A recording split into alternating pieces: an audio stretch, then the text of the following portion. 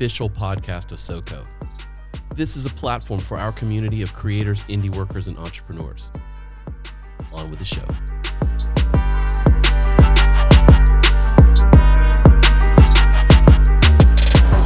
Everybody, welcome to the show. I am excited. I have my friend Sherard, Shekeese, Duvall. I got all the names down with me today. He is a founder, executive producer of OTR Media Group, among other things. I'm going to let him talk about a lot of that, but if you know him, you love him. Thanks, man. Thank you, man. Love you, Gene. Well, what I've got him here for, and I'm hoping we can wind up doing more of these as we go, is Sherard can speak to this more than I can, but he is, what's the best word in terms of your work for digital literacy? You are a purveyor of digital literacy. Yeah, I mean, you would either call it a media literacy educator, awesome, trainer, advocate. Mm-hmm. One of my pet peeves about literacy is all of the different. They have too many terms, right? You mentioned digital literacy. There's information literacy. There's media literacy, which is the kind of the umbrella. It's one of my beasts with the kind of the way we do business. I think we're confusing people, So, but yeah, that's what I do. So one of the things I do. Yeah. And the reason for that is that there's so much ridiculous, probably a good term, ridiculous things that we pick up off the internet. We don't know what to do with. We don't know what information is correct, what information is wrong. We don't understand who's saying it, why they're saying it. So what are some of the things you do? And that's why you're here, right? Because I want to use that. I want to get you on here. I want to talk about these things. Mm-hmm. I want to dig into them, how they affect us in business, how they affect us in life. Yeah. It's important.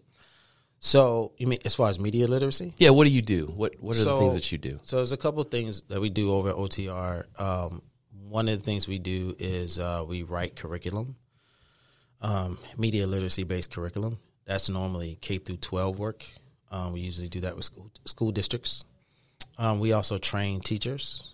We do that a lot of times, sometimes on our own, sometimes in partnership with Russian School District 1 or some other school district or South Carolina ETV. They have this wonderful umbrella called knowitall.org. And Stephanie Frazier and Solange Bowman over there will bring us in to teach educators about media literacy.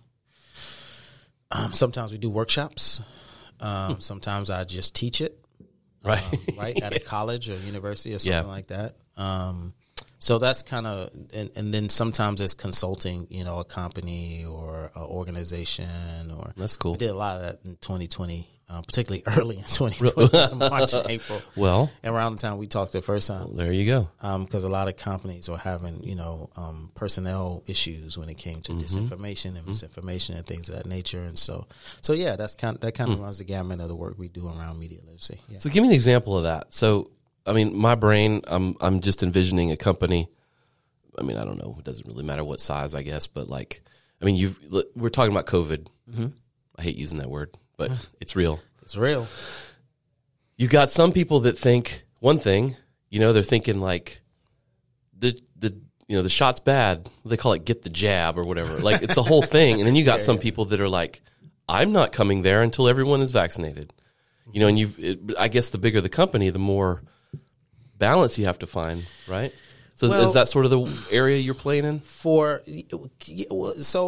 It's complicated, right? Yeah. So let's just take the example of me working with organizations in the pandemic. There you go. Organization would call and say, hey, we're having some issues with middle management and employees about mask mandates. And this was before, a lot of when people were trying to figure out how to come back, right? Yeah.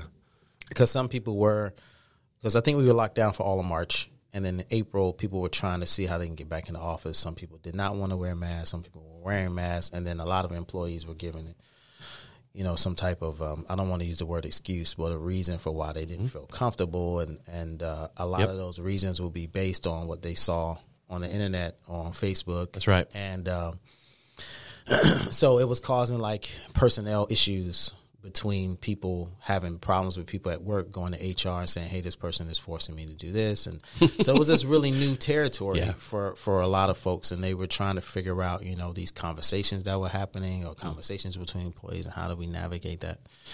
And so we stepped in to help companies, and particularly it would mostly be like CEOs or like managers of departments or like the president of an organization or executive directors try to figure out, how do I talk to people about this? How do I work through this? And then in most cases, them themselves were like, just what the hell is going on? You know, like what the hell is going on? Man? Help like, me. I want to talk to my people, and we're having this issue at our office, but I don't even know what the hell is going on. Right.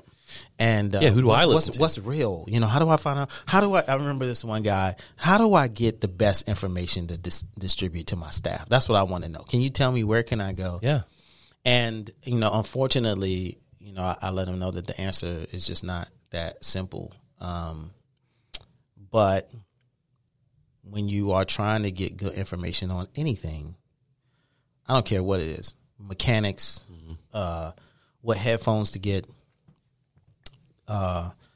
you want to go to whatever the expert is, right? Usually. So, right. So if there's if you're dealing with a healthcare issue, you want to listen to the health experts, and then you want to listen to the health experts, that represent companies that are and organizations that are what's the term that we use? I'm losing it right now, but that are verifiable.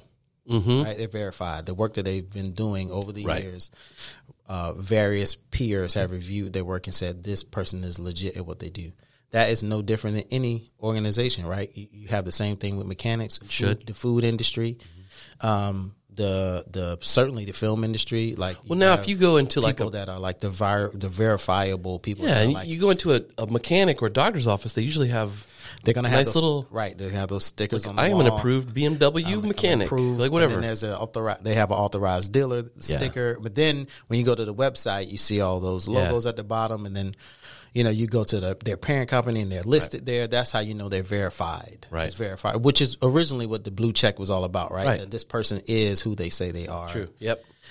And so that's really the work that you have to do, and that's a new thing when it comes to media. Right. This is where the problem lies, and this is why I'm always an advocate of media literacy, Gene, is we human beings are not used to doing that with media. That's not how we were trained. We're used to doing that with print media. Right? You know, if you read an article, you know who wrote the article. You know the author of the article. You know who they wrote it for. They'll even usually put the date, right? Right. And that practice for a while was kept in the blog world, right? You had to have the name of the author. You had to have the date, where it was published and when. But then the blog world got murky, because then you could just put, Warrior Mind X. Yeah. Is it's that close. a real person? I don't know. Is the website real? And so, so that system of being able to verify where your information was coming from got murky in the media world, because humanity has always treated the media world as something that is one way. We never treated it as two-way communication, right? Like print media. Print media, we always definitely treat it as one way. Right. You're talking to me, right? But then I can talk to you. At the end of every article, you would have a little, if you want to email this reporter, if you have something you want to say to us, right? Yeah.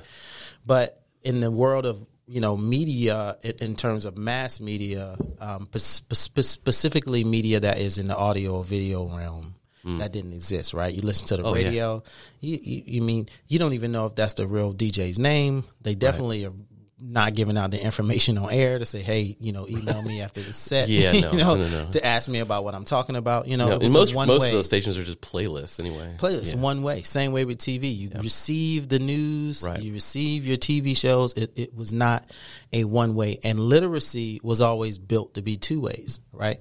The very definition of literacy is learning how to read and write. You know what I mean? So reading and writing, it's a two-way street. Right. Like I can write something that you can read, and then you can read it, or you can write something and I can read it. Right. It wasn't this one-way street. And then just the simple fact is, when you got down to that one-way street, it ruined everything. So now we created an entire ecosystem built on that philosophy, which is the world of screens that we live in now. Yep. Watches, phones, screens at the gas station. They're everywhere, right? I definitely feel like I spend my day going from one screen to it's like screen. I go from smaller to smaller screens. During the day. And what happened is everyone said, oh, well, let's just get all information from screens now. Mm-hmm. Well, it was a one-way street. Mm. And the idea that you could verify something was completely taken out of the equation. So now, how do you verify something in real time? You can, right? But who is the way that we consume media is not designed for that. Right. The way that we consume media is designed for us to eat. Right. Right. Just keep eating. Keep feeding the beast. You're scrolling. Right. You're watching, and most times when you're having conversations about media with people, what do they say? Hey, have you seen this? Check this out. Yeah. Let me forward this to you. Right. I'm gonna send you this. Right. Yep. It's never like very rarely. I can actually count. I bet you could too on your hand how many times someone said, "Hey man, I saw this online. You got some time to have a conversation?" We did that a couple weeks ago. That was it. That rarely happens. And so you got to think back to.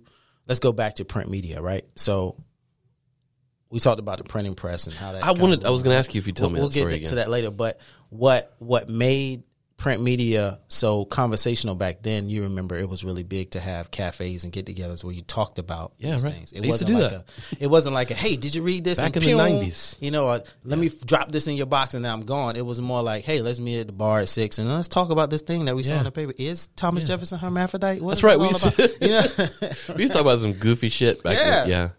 So it was fun. It was fun, but that stopped in the world of speed and consumption. And so, I don't want to miss that point. You were like, yo, what about verifying? You can still verify information. It just takes time. Right. And the way that the media screen-based systems work now is not designed for you to waste, or rather, let me not say waste. Not designed for you to take your time. Right. It's designed for you to keep eating. Yeah, because you're checking it in between red lights. Yeah, in between red lights. Which you shouldn't do. People do it at work when they're on the phone. Yeah, they're like talking and looking. And your mom is like, did you hear what I said? You're like, what, Mom? Yeah, let's talk about that. Looking at I'll tell you, I was watching that Aziz Ansari special. He was like, no, I was looking at 10 cool things that Rick James did or something like that. Was too short. I needed another 30 minutes on that one. It's really good though. So you do some consulting with businesses. Is that something that's come up where they're like worried, maybe a manager or a business owner worried about people wasting time? Online? Or not focused? Like, I don't know. I'm not sure. And the reason why I'm not sure is because that part of the world we don't really play. We don't play in that sandbox. I got you. We play more in the, hey, we got a manager that's sending out these emails about COVID. Can you come and talk with us about what we don't want to tell him that he's wrong and he's very adamant about his stance, but he leads a department of 12 people. And you know what I mean? It's probably not that's kind of where the sandbox we play. They're going to leave and we don't want that to happen. Right. Which is what's happening. It's a madness, Gene. Well, madness. So the COVID thing makes sense, but what about like political discussions, let's go Brandon shit and whatever, but any of that? You ever consult? Yeah. Obviously don't do that, but it's not that simple. It's not that simple, but again, this is all. So when I talk about this kind of stuff that we do, this is all more in recent.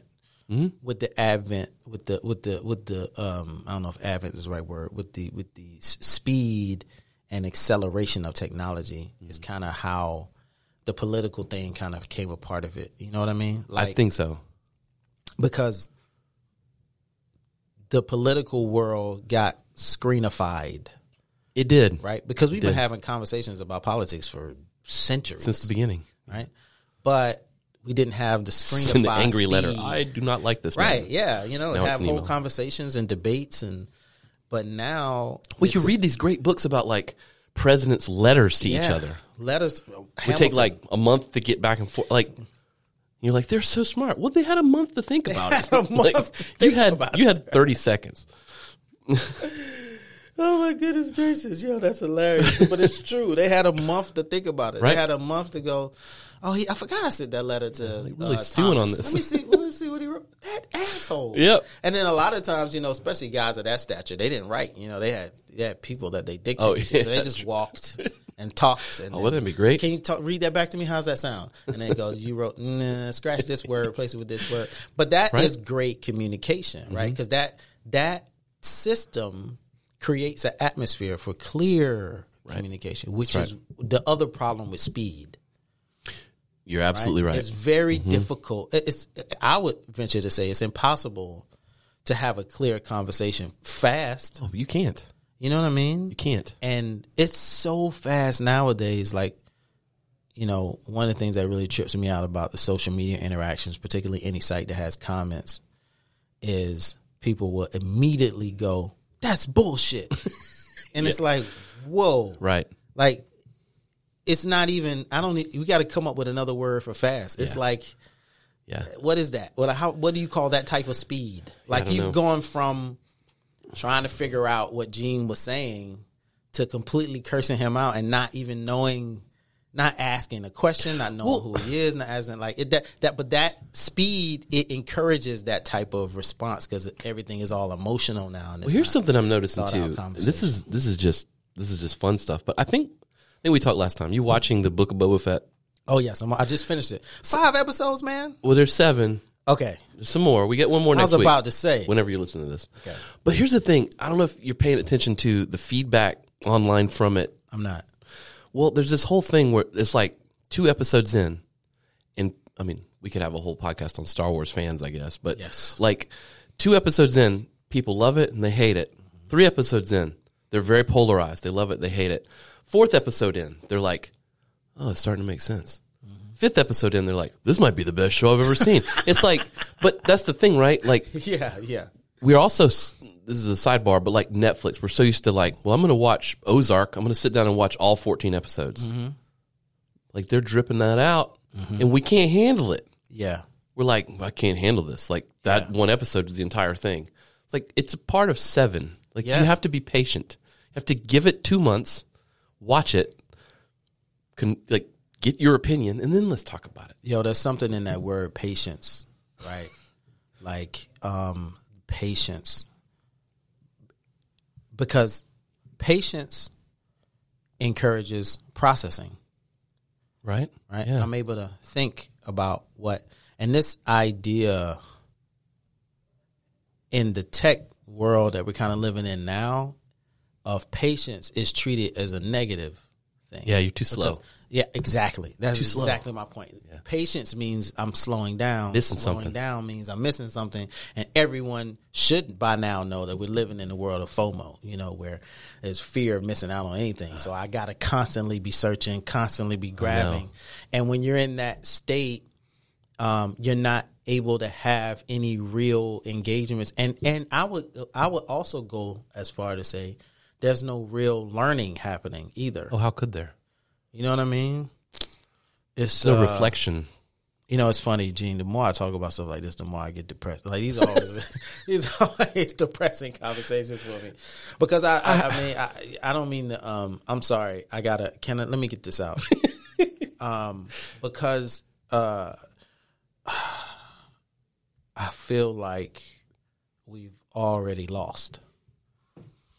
Maybe. You know what I mean? I thank you for your optimism.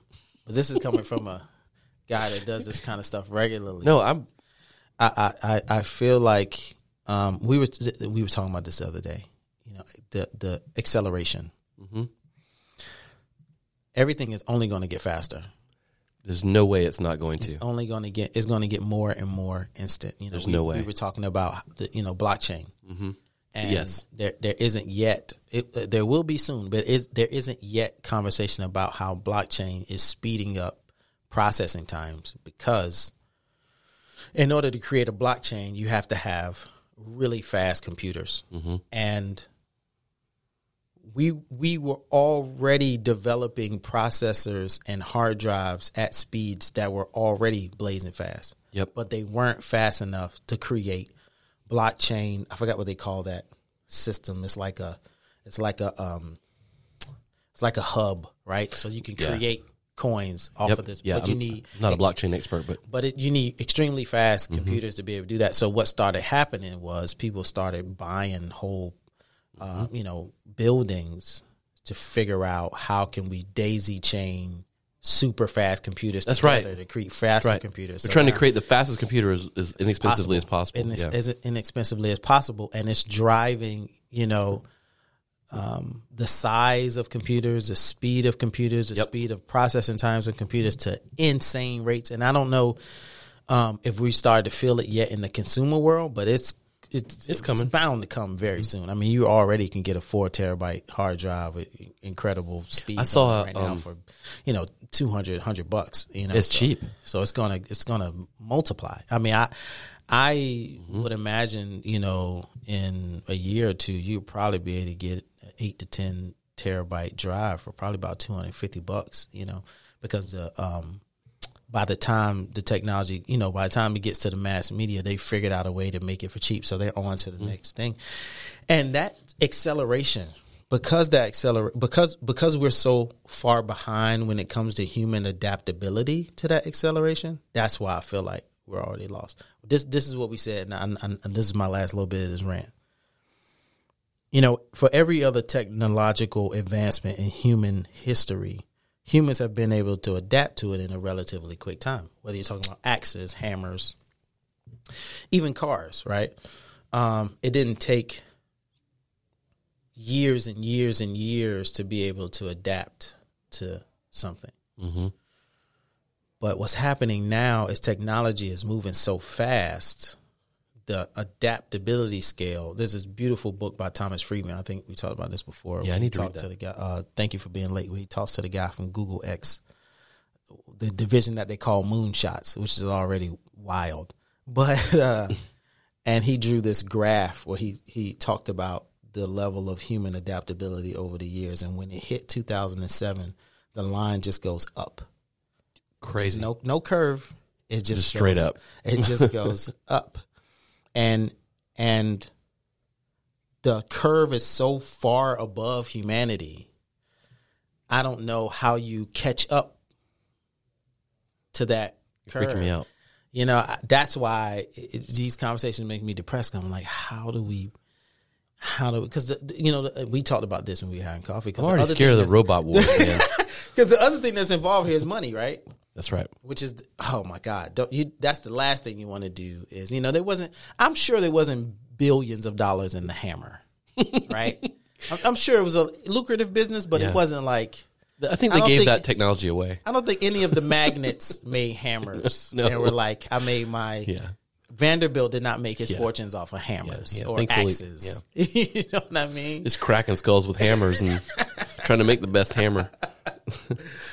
But it's like, how fast are people becoming millionaires and billionaires off of tech? I'm talking about in a year, 6 months. Faster than that from NFTs and whatever the hell they're pooping out now. So, like, you have this combination of technology is already moving super fast, combined with, the faster I move, the faster I can get paid. Yep. It's like it's like the perfect storm for like, how do you go stop or slow down? You don't. With those two forces happening. Not now. Not today. Because they're both things people love. People love speed, right? I can order Uber. It can be here in 7 minutes. I can order some food. It's in here. People love it and they want it. Who said that? Ronnie Chang. Did you see that special? He was like, I want it now. Like, I just ordered it 5 minutes. It should be here right now. Right now. I want it now. People love speed and people love money. Right? And so it's like, how do you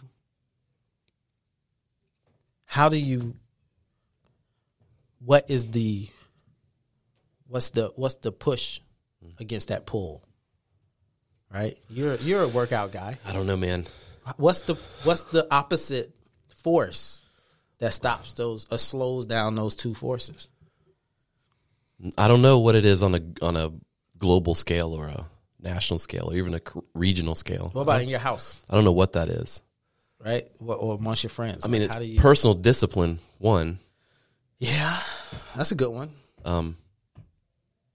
That's a big one. That's a good one. Because those things cause other problems. Oh my god! Right? If you can order food the moment you think of it, yeah. and it's there, you will get very fat. Yeah. I mean, look what happened during the pandemic, right? All these people gained weight. The COVID-20 or whatever. Yeah. It's a thing, you know? It's a real thing. Yeah, and it seems like every restaurant on the planet figured out how to deliver food. Right. Like during the pandemic. Which is pretty, but see. It was cool, but. It's cool, but at the same time. They were trying to survive. Whoa. Mm-hmm. I mean, it's cool, but is it cool? We're not going out and walking. We're not exercising. I'm just sitting at home eating and drinking, working and stressing out. I was telling you that's. But that's what that causes. That's what scares me about the metaverse, huh? That's what that causes, though. I think. So how do you get out of that? I mean, I don't know how you do it on a grand scale, but I know personally it's a lot of discipline, a lot of noticing those things. You got to look at you do a good job of that. You look at the negative side of the positive things because most people in business, like you're saying, the faster, the easier, the cheaper, it's good for business. It's good for business. But what's good for business is not always good for people. And I mean, isn't that all right, I'm going to go ahead and say it. But I just realized this was because the conversation got to a point where I forgot we were being recorded. Good. And that's the goal. And I was going to say, that's the downside. That's the ugly side of capitalism nobody wants to talk about, right? No, the people it hurts. No. Yeah. I mean, you think about your iPhone, dude. Your iPhone is awesome. It's awesome. It's a $1,700. It's like $1,700, my iPhone X. But I don't pay that much because it's made by people in China that aren't making the same amount that I make to sit here and use it. And it has materials from places like Congo where they don't even pay the people to get the materials out of the ground. If they are paying them, it's not a living wage. It's enough to just not die. Right. And not to mention, what is all that mining doing to the earth? Right. How we're throwing the earth out of balance. It's like, Gene, I mean, there's a lot of wormholes here. I think about it all the time. It's a ton of wormholes here, man. But it's something I think about all the time because it's like this time we're living in. To me, is like it's like we get to see the concentrated version of capitalism. Mm-hmm. I don't think we've ever seen it this concentrated before. I don't think so either. Where it's so concentrated that you can see everything happening in real time. Mm-hmm. Whereas before it's like 100 years later and they go, oh shit, we ruined the Mississippi River. Yeah.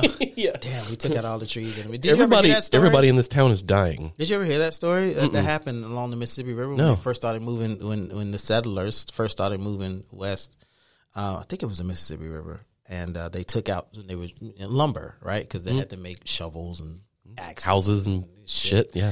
And they took down so many trees in this valley that it literally flooded an entire community. And they went, "Oh shit, whoops, shit, whoops." We didn't quite, but that took years, as opposed to now. Right. Like you're watching what the gig economy is doing, the taxis and all this. You're overnight. watching it in real time, and it's never been this concentrated before, man. Yep. So that's the negative side of it. The positive side of it is that everyone can now participate in this global ecosystem. It completely has changed the way we do business, particularly from people like me and you that are entrepreneurs. And one of the things that I love about it as a person of color for marginalized communities around the world is giving them an opportunity to participate, right? So when I travel to places like Senegal or Ivory Coast or Ethiopia, you really get a chance to see how the tech economy has created these mobile platforms that have put people that have been left out of these opportunities right in the middle of them now. And they're able to create these incredible ecosystems of technology and education and that at a rapid rate that is allowing them to participate in this process. That's beautiful. That's high society. It's beautiful. Mm-hmm. But it just comes at a cost. And lose a few trees over it, whatever. We'll kill a few people, you know. Yeah, what you whatever. gonna do? Collateral damage. It's still Mississippi. Nobody cares. I didn't mean that. So what? In Mississippi hates you now, or from Mississippi. So what's the point of all that? How does it relate to media literacy, digital literacy? It's because that is very important to know what the hell you're doing. I am a radical when it comes to this idea that media literacy is the last line of defense. I think it's the first and last, man. I agree. It's the last line of defense. But I'm not going to get into all the problems. I'm just going to say it's the last line of defense because education is the key. And this is what we talked about going back to that printing press day from earlier, right?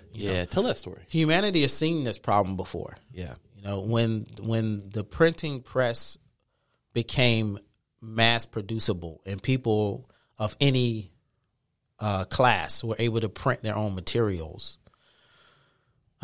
it caused this same deluge of disinformation and misinformation. It completely changed the way humanity learned, because during that time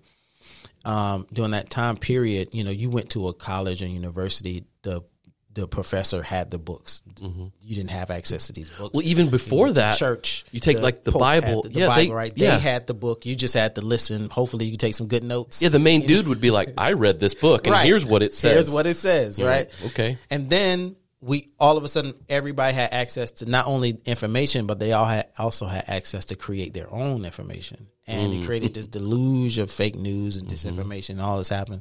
And so what ended up happening is we had to change the way we educated humanity, right? Instead of just learning how to read and to write, we had to learn context. Right. So wasn't just about counting from 1 to 4. It wasn't just learning how to spell run or use the words. It was about, well, what does this mean? What is he trying to say? Mm-hmm. You know, which is how we got to the world of context clues, which I'm sure you learned stuff like that in middle school and high school. Yep.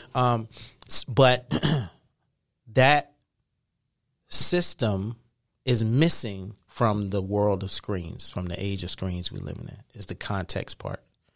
And it's mainly because we're still using print media language rules on a system that has no print. That's right. You can't take the rules of one language and put it on another language. Like I don't know if you speak any other languages, but here's how I'll put it to someone that doesn't speak languages. You and your friends have a language that you all speak. Oh, absolutely. Right? Yep. That has rules to that language. Right. And when someone doesn't understand the rules of that language, they can't just jump into that conversation, because one of you're either going to be offended. You can be like, hey, dude, you can't say that. Yeah. I can say that, but you can't say that. Yeah. And they'll be like, why? Because that's the rules we've created within our language, right? That's right. You can't take those rules on your friend's language and put them on the rules of my friend's language, because we have our own language that has its own rules separate from you. Makes sense. It works the exact same way when it comes to what we call screen language, or the language of screens, or some people even call it film language, right? It works the exact same way. It has its own rules. So you can't apply the rules of print to the rules of the screen. Yeah. So what do? You got to learn the rules of the screen. And for many, many, many, many years, when it came to media, we all thought the rules of the screen was for people that wanted to get into film, or people that wanted to do photography, or people that wanted to do computer work. Or, that's for them. I don't need to know what a wide shot is or a close up is. I don't need to know whether or not somebody's on the left side of the screen or the right. I don't need to know that information. But you do now. Yeah. Because that's the only way to figure out context. Because what we're up against now is, how do you decipher what content that you're consuming? How do you contextualize it outside of just eating it, right? And that is where media literacy comes in. And so that's why I say it's the last, and you're right, last and first line of defense, because you have to train people how to do that, just like they did when the printing press became a ubiquitous thing. I see what you're saying now, and you're right, speed plays such a huge part of that. I mean, how do you do that, though? How do you... It's just like, hey, think about it before you put that in Twitter. I mean, I wish it's got to be more than that. I wish it was that easy, So it's two things that has to happen, and so this is very exciting for me. Like, it was so exciting. Like, you ever been excited and felt your arms like getting sweaty? That's how excited I am right now, because this is something I love talking about. So I think two things have to happen to humanity. I think one, we have to change the way that we teach K through 12 when it comes to how we teach communication and language. You've already convinced me just by English sitting class. here for 30 minutes. Right? From kindergarten, I think humans of every language have to be trained in print, context clues in language, and media, context clues in language. Okay. That's number one. A huge ask, right? The second ask is even huger. Good luck. Because the problem, particularly when it comes to misinformation and disinformation with humanity right now, isn't coming from K through 12 folks, mainly. Oh, no, yeah. It's mainly coming from people that are over 35, It's coming from our leaders. people that are over 40, 35, 40 years old. So then the question becomes, how do you educate a population that's out of the education system? And I am an advocate of the education system getting away from a step-based, right? First grade, second grade, college degree, done, right? I am an advocate for changing that system into a system that's perpetual, like riding a bike, Okay. right? It's a perpetual learning system that maybe is 6 months at a time or 3 months at a time, where you're constantly learning and you're constantly having to get That's hard. benchmarks. That is hard for me to wrap my brain around because I always, just the industry I work in requires me to learn every day. Exactly. But that's my point. But I know for a fact that there are people that once they're done with college, they're like, Done. I've learned what I need to learn. Pay me and I'll just do this until I die. As a business owner, as a tech guy, as a leader, one of the things you understand about those three worlds is you're constantly learning. There's no way to continue being a leader. You can't. Executive director, in Whatever. my opinion, any type of leadership position without constantly learning. You got because you have to stay abreast of what's going on and staying abreast of what's going on with people, humanity, technology, tools. And so we've created this step-based system that is too slow for technology. Oh yeah, absolutely. And I think a perpetual system is a system that creates a constant, for lack of a better word, defense against what we're dealing with from the speed of tech. Yeah. So we're always learning as it always adapts. I don't know if we'll be able to catch up, but at least we'll be able to make some headway. You know, I think so. That's what you theory. used to fight the depression. That's what I used to fight, the depression, and that's a constant fight that I'm fighting. I'm always talking to folks at the State House about passing bills and laws and trying to create programs right now that talk about these things. Like we gotta at a minimum level, I'm an advocate for how do we get adult schooling happening first. Like maybe we can't figure out the perpetual thing yet. But we got to figure out an adult school system like ASAP. And Especially you know for what? this stuff. The truth is, we should have been figuring that out when the internet first came about. Because remember those years ago we had to retrain people how to use like email. Like, remember all that? I remember. I've seen the video recently where somebody was nostalgic about it, but it was like, see, I put the person's name here, and I say, how's it going? And they send it. Back then, we should have been like, wait. They made videos for that. They did, remember? Hi, this is Cheryl, and today we're going to teach you how to use AOL 4.0. That's right. It's going to change how you work in business. And the guy's like, I'm not using that. I'm not shit. using that. Yeah. Oh, yeah, you are. You have no choice now, bro. Holy shit. But it's true. And so, yeah, I mean, true. to me, that's the bright side. I think we got to change the way we educate humanity. And you know what? I think it's such a big ask because it's a culture change, and that's hard. Yeah. Which we can clearly see. Like we're living in this time where so many culture changes are happening at the same time. Whether you're talking about the Me Too movement or how people identify sexually or whatever, all of these things are like cultural shifts, and people are like, no, So this shit, what? You want me to go back to school for what? So I can learn how to use Facebook? Fuck you. I already use Facebook. Right. Yeah, well, you're part of the problem. I have a million followers, and you're like, yes. Well, and here's an example. I wanted to get your opinion on this. I almost texted you the other day, but I know you listen to Joe Rogan's podcast. You said Sometimes, you listen to yes. sometimes. There was the whole Spotify thing. Yo. Where like Neil Young pulled his music, Joni Mitchell pulled his music. I'm pulled her so music. glad you brought this up. Did you see his response video that he made? I don't know shit about this. That's why I'm glad you brought it up. I'm hoping you can tell me. Because I try to stay away from pop culture as much as I can because of what I do. But can you tell me what the fuck is going on with the Joe Rogan situation? Yeah, so start at the beginning and talk to me like I'm 3. Oh no. Well, so Joe Rogan has a podcast. Yes. He had I don't know the details of the person's name and stuff, but so the vaccine for COVID, it's the RNA or whatever the process that they developed that vaccine for. It's sort of newish. It's not brand new, but it's a different process than the way they did the vaccine for like polio or measles or whatever. Mm-hmm. We all know that. Hopefully you know that. He had that guy on his show. Okay.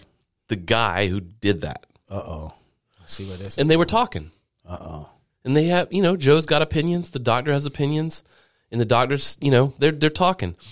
And so there's a contingent of people on the internet who were calling for him. Like they're saying it's misinformation. Who? Like you should have. Which one? Joe or whatever was on the show. Okay. They're saying like he sponsors misinformation. This is bad.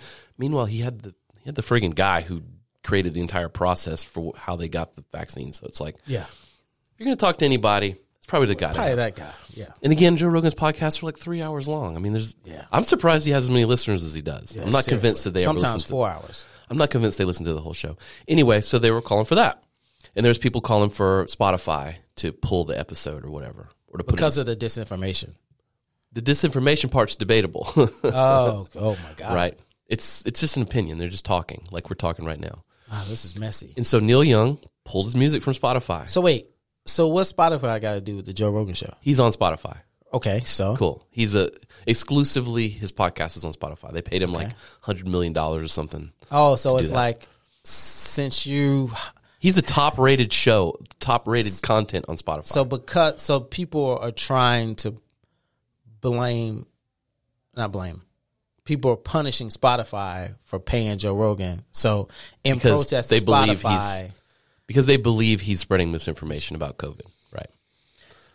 So Neil Young pulled his music, Joni Mitchell pulled her music, a couple other people, whatever, and Spotify was like, okay, we're going to stay with Joe though, and a lot of people were upset with that. That was the thing. Yeah. So Joe Rogan came out, he made a video, and he said he was explaining himself, and I thought it was pretty good. He was saying that was the guy having a conversation. He's like, look, it's a podcast. This isn't like a news program. Believe me, don't believe me. That's the whole point. He said, but think about this. The things he said, I don't even care about the reality of like your politics or like whether it's true or not, whatever. He's saying, look, 9 months ago, if you would have come out and said, don't wear a mask, they would fire you if you worked on a news channel. Joe Rogan said this. Yeah. 8 months ago, if you came out and said, the vaccine, we don't know one way or the other, they would fire you. Right? Now, that's literally on CNN is an article about like the validity of the vaccine. Right? So he's just like, look, maybe just listen before you make a decision, whatever. He's like, I'll try my best. I'm having a conversation, whatever. But that was my point. We finally got there. Thank you. My point was that context matters. Important. And also, like, listen to the whole goddamn show. Context matters. Like, you listen to, like, I'm convinced that most of those people didn't even listen to the show. They listened to someone's review of the show. Well, and they made their decision. That sounds a lot like Dave Chappelle, don't it? It does, right? Like you watched the whole thing, I'm sure. Course. I'm a huge fan. Of course. I was having a conversation with someone just this morning about that show.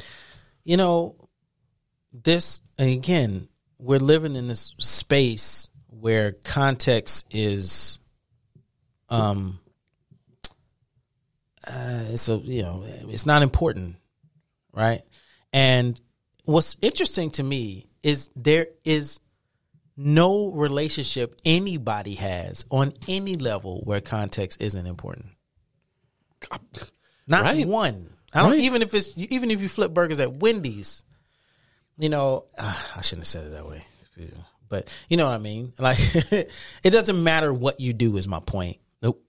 Context is key. You got to listen to everything someone says. And when you're in the world of speed where everything happens rapidly and fast, there's no room for context. And I think that's certainly what was the case in Dave Chappelle's situation. Is it's sort of the same thing. Yeah, it's sort of, no one's listening to the context. It be damned. The context be damned. You said this thing and that's your ass. Well, you're like, I don't have time to watch the thing. Oh, no, you have time to form the opinion over it. Right. So I'm going to listen to this person. Right. Tell me what opinion I should have. Yeah. And then I'll have that opinion. That goes right back to what I was saying earlier about when I'm looking at comments and Instagram and Twitter, and it's the exact same shit. You read, 2 sentences and you go, you motherfucker, you fucking crazy. And it's like, yo, context. Like what, we talked about this before. Last time I'm talking about during the pandemic when I said people should treat social media as if it is social. Oh yeah, right? Yeah. How would you act if this was a bar? You wouldn't know. There's no way in the world you're walking past with your drink that you just got from the bar. You're walking past a group of people you don't know. You overhear the conversation. Somebody says something crazy about Joe Montana. And you go, you're not going to turn over there and go, you fucking idiot. No. You would never do that. No. You would be like, even if you are mildly interested in the conversation, you'd be like, that's an interesting take on Joe Montana. What made you say that? Yeah. You'd be hey, like, man, my name pardon is, me. Yeah. You would enter that conversation with some type of, for lack of a better word, couth. You would, for sure. Right? And that part of the social part, we see the word social in social media, but we completely ignore the word social. And it's not, the designers have designed it in a way to make you ignore the word social. Oh yeah. Because they're looking for speed too. And so we call it social media, but the social part is like nil to none. It's all about quick interactions, quick responses, quick 3-second videos, 4-second clips, reels, it's not about like context. The Dave Chappelle thing, we kept seeing like the same 25 seconds or whatever over and over and over. It's like there was like half an hour before that, and then the half hour after that kind of explained the joke. Yeah. And it's like how do you... He talked for a long time after that. But which is why, I'm an advocate for re-educating people in this space, because the idea that you could form an opinion about anything based on a headline, tagline, or a clip is just, it's I believe that it's insane. That's how strong the psychology of headline writing actually is, though. It's marketing. Yeah. That's all it is. Gene, you know this. That's marketing, bro. That's the thing. That's where the media literacy comes in, I think, because we're now using marketing to market these ideas and concepts. Yep. And there's always an agenda behind some of this shit. When people hear the word branding, what they should be hearing is marketing. Yeah. Because that's all branding is marketing. It's figuring out how to market a thing, how to sell a thing, whether you're selling it for monetary value or you're selling it for influence or power. Or social movement. It's the same thing. Which is literally, so there are like 6 basic rules of media literacy. That's like rule number 3. Okay. Is all media is either created for profit or power. All of it. Either I'm trying to get you to buy something or I'm trying to influence you. Right. To believe something or act on something or to be moved by something. It's power or profit. Right. Like if humanity knew that, then you're right. A lot of these influences, people will be a little bit slower to attach themselves to anything because they go, wait a minute, what's he trying to do here? Is he trying to get me to buy something or is he trying to influence me to do See, I started to feel like a conspiracy theorist because anytime I read anything, I'm like, who's saying it? What's their point? That's exactly. Instead of like, oh, cool point. That's the second, this literally. Just like. The very first rule of media literacy is all media messages are constructed. Okay, cool. All of them. So I hear be skeptical. Yes. All media messages are constructed, and I always add a little piece when I'm teaching this, by someone. That's key. That's key. There's two very important things I want to pull out there. Number one, all media messages are constructed, meaning somebody put it together, right? Just like we're in the studio right now, that I'm assuming that you had something to do with these microphones being in here. That's right. That Rode mixer being in here, the laptop being here, us being able to record. You had something to do with putting this all together. And then correct. You're going to record this and then go in and maybe even edit a bit. Yeah. Right? Or not. Probably not, but right? But this message was constructed by Gene Crawford. Now, here's the other thing you got to think about. Gene Crawford innately has his own biases and opinions. Of course. I've been sharing them the whole show. So, quite naturally, your biases and opinions are going to be built into the design of whatever it is you construct. That's right. Okay? Those are two very important things that people have to understand about everything they consume. Somebody is telling you something and they have a reason for telling it to you. There's something going on that they're trying to share with you. You have to be able to take a step back and go, what is this and what are they trying to tell me? Because you should understand all media messages are constructed, and it's constructed by someone, and all people have biases and opinions, which means what is this for? What is this about? Right. So I don't know if I like the word skeptical, but I don't know if skeptical is the right word, because a lot of times, and I ran across this a lot during the pandemic. Gotcha. I don't trust anything. I'm a skeptic. But I'm a critical thinker. And I'm that's like the number one thing you hear now is like no one trusts the media. No one trusts news media at all, anywhere whatsoever. God. It's just the worst. We can't trust it. Oh, it's so bad. Well, I mean, that's but it's so true. That's the narrative on both sides, left or right. I don't trust the media. Oh man, it's just it's. Then how will you receive information? Because I can guarantee you, everybody that's saying they don't trust the media gets their information from media. Well, that's the thing. Like, you think your friend telling you something in Facebook is more trustworthy than that's media. I mean, the doctor guy on TV, even if it's media, like he's got an agenda, like, but you can see that. Podcast, media, radio, media. Yeah. It's all media. So book is still media. It's print media, but it's still media. So this idea is not about, and what I try to get people to understand, Gene, it's not about not trusting the media. It's about understanding what someone is trying to say. Because these are all communication devices. That's all they are. Someone is trying to tell you something. Right. And they're trying to get you to understand a point of view or something. I don't care whether it's OnlyFans or Instagram. Someone's trying to tell you something or communicate something to you. What we should be asking ourselves more is, what is it that this person is trying to communicate to you? And do I want to participate in that line of communication or not? Again, no different than we would do. I told you this before too.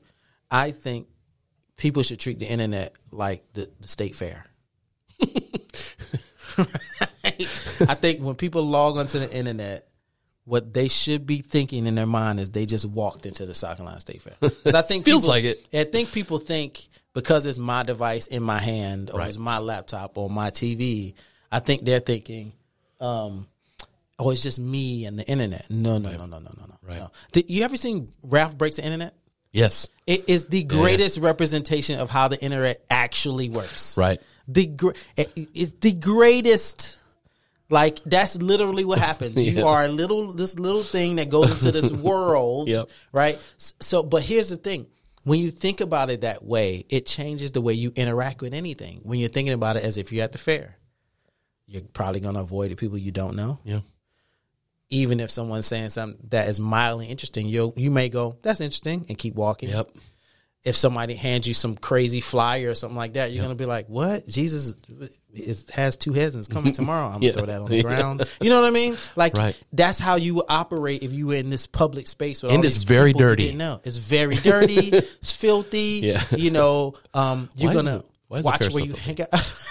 People, man. I know. Yeah, that's right. People, man. That's a good analogy. To me, I think if we treated the internet that way, every time we logged on, like, okay, I'm going to the state fair. Let me make sure I'm on my, I'm aware of what's going on around me. Yeah. Because there's no way you'd be walking around the fair going, fuck you. That's bullshit. Get how punched far in the face quick. Very very quick. Or the cops will throw you out. Or the cops will throw you out. Like, there's no way you'll survive. Yeah, no. And you certainly wouldn't be, trying to convince people that they're wrong or right. Just you wouldn't be walking up to watch somebody's elephant saying, well, see, what I wanted to tell you was you eating this elephant ear right now is really messing up your system, and your, this is going to get into you, and you really need to be working out. You need to eat this kale. They're going to be like, what the fuck is wrong Get away with you? from me. I paid $112 to get in here. Get away. Oh, the internet is a state fair. I like that. That's a good one. So I'm going to put that on a t-shirt. You need that. I need that. The internet is the state fair. The internet is the state fair, bro. Well, dude, oh my God, dude. That's a good one. Talk a little bit, to close this out, talk a little bit about what you got going on. I was enjoying the conversation so much I forgot about. You believe it's been an hour? Has it been an hour? Has it really been an hour? Yeah, I know you got somewhere to go. Oh, man. Damn, it has been. We'll do it again. What do I got going on right now? Well, the thing I'm most excited about right now is the documentary I'm working on, Saltwater Vibes, which is executive produced by Sarah Days and Simeon Days. So many people know the Days family from Gullah Gullah Island, the TV show that was on the Nickelodeon in the 90s. And the mom and dad of that show, Ron and Natalie, their children are Sarah and Simeon. Sarah and Simeon were both on the show, but people remember Simeon more because he was the baby on the show. And so this documentary that we're working on is about Gullah Geechee Afrofuturism. And I'm so excited about this. That's cool. Because if you're, I don't know how much you know about the Gullah Geechee, but I'm sure you've heard about Gullah or Geechee people. I grew up in the Low Country, my friend. There you go. Well, you already know. And these what makes those people so interesting is they are the only African Americans to retain African languages, cultures, habits, traits, characteristics. I mean, the list goes on and on. And for most African Americans, that dynamic is an anomaly. It's like we know there. When you go to places like Jamaica, or you go to Haiti, or you go to even Brazil, South America, you can see the Africa in the food. You can see it in. You can't do that with African American culture, right? You can go to a black community right now. It won't remind you of Africa at all. Makes sense. As far as the food ways, the culture ways. But when you go to the Low Country, when you go to these Gullah Geechee communities, you see it in red beans and rice, and you see it in their language. You hear it in their language, and you connect. So because of that, the culture is so amazing and so cool. But what has happened over time is because of that coolness is attached to the past. Right, because of the transatlantic slave trade, and these people are descended from the geniuses that were brought here for their technological prowess, so they could do rice plantations and indigo plantations along the coast from North Carolina to Florida. So that because that past is so cool, the Gullah Geechee have been treated a lot similar to Native Americans, right? As far as the narrative of how you talk about those people. Right, it becomes very small, where it's like, oh, Native Americans, feathers. Right, you might not ever see one. Pocahontas, you know what I mean? Yeah. Well, unless you go to the Midwest or Canada, they're everywhere. But down here, you never see one. And so the culture, has kind of been treated with that touristy. Oh, come do that Gullah Geechee thing. Oh, that was cool. Go away now. You know what I mean? Like it becomes like a very small narrative, a very flat narrative. Makes sense. This film is all about the future of those people. What are they doing now? How are they changing their culture, traditions? How are the culture and tradition being modernized, and new forms of music, new forms of art, new forms of foodways? Oh, that's cool. What's the future and the life and the progression and modernization of that culture? What's that? What are young people doing to be on the forefront of that? And there's also a hinge of, what does the cool, progressive, hip, radical Black South look like? Because a lot of times, even today, it always trips me out when I'm watching mainstream TV and somebody's from the South, they're automatically backwards or slow. I mean, the clothes that they wear overall. I'm like, come on, man, it's 2021. Just because he's from South Carolina, he's not walking around with overalls on. Yeah, man.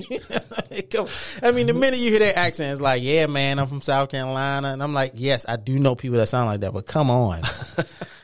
Come on. And so that's a part of it too, is, saying that, these communities that we've treated as marginalized, which is what marginalized communities around the world are dealing with, are actually doing things that are futuristic and that are modern and are changing their culture and advancing their culture and modernizing culture and on the front end of technology, not on the back end of it. And so yeah, that's really the main thing. I'm excited about that. Besides, I love all the work we're doing right now, but that right there is really exciting to me. It's very cool. Very cool project, man. Yeah, it is. What's the timeline on that? Where are you at?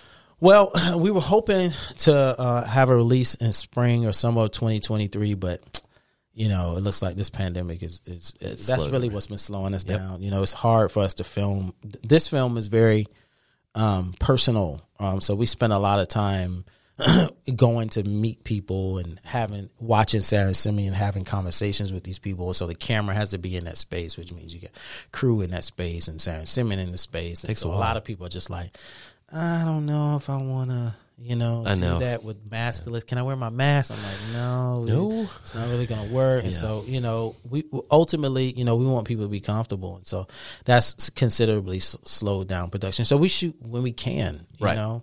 I think we're filming a little bit in February, That's cool. We got some filming we're going to do in April. So it's really spotty, so hopefully 2023, if not 2024, don't give up, man. That's cool. Yeah. I mean, it's an incredible idea. So, it is. Don't you love that, man? Don't you love working on projects that excite you, man? I do. Don't you love that shit? Oh man, it's like it makes my blood run warm, and I love when I have an opportunity to work on something that excites me, that makes me look forward to getting up in the morning. It's beautiful. So, yeah, I love it. All right, man. Thanks for your time. That was great. Man. I'm looking forward to doing it. We're gonna get you back because this is not gonna stop. Yeah, there's gonna be more dumb Joe Rogan stuff, more Dave Chappelle jokes. I can't imagine what's gonna be next. Oh man, I thoroughly enjoyed talking to you, Gene. Man, you're just incredibly level-headed, incredibly smart. You're also an incredibly nice guy. Appreciate it. And empathetic and compassionate, man. Yeah, you just don't know me that well yet. Nah, I can tell, man. Appreciate it. I appreciate that, bro. Awesome. Till next time, catch you later.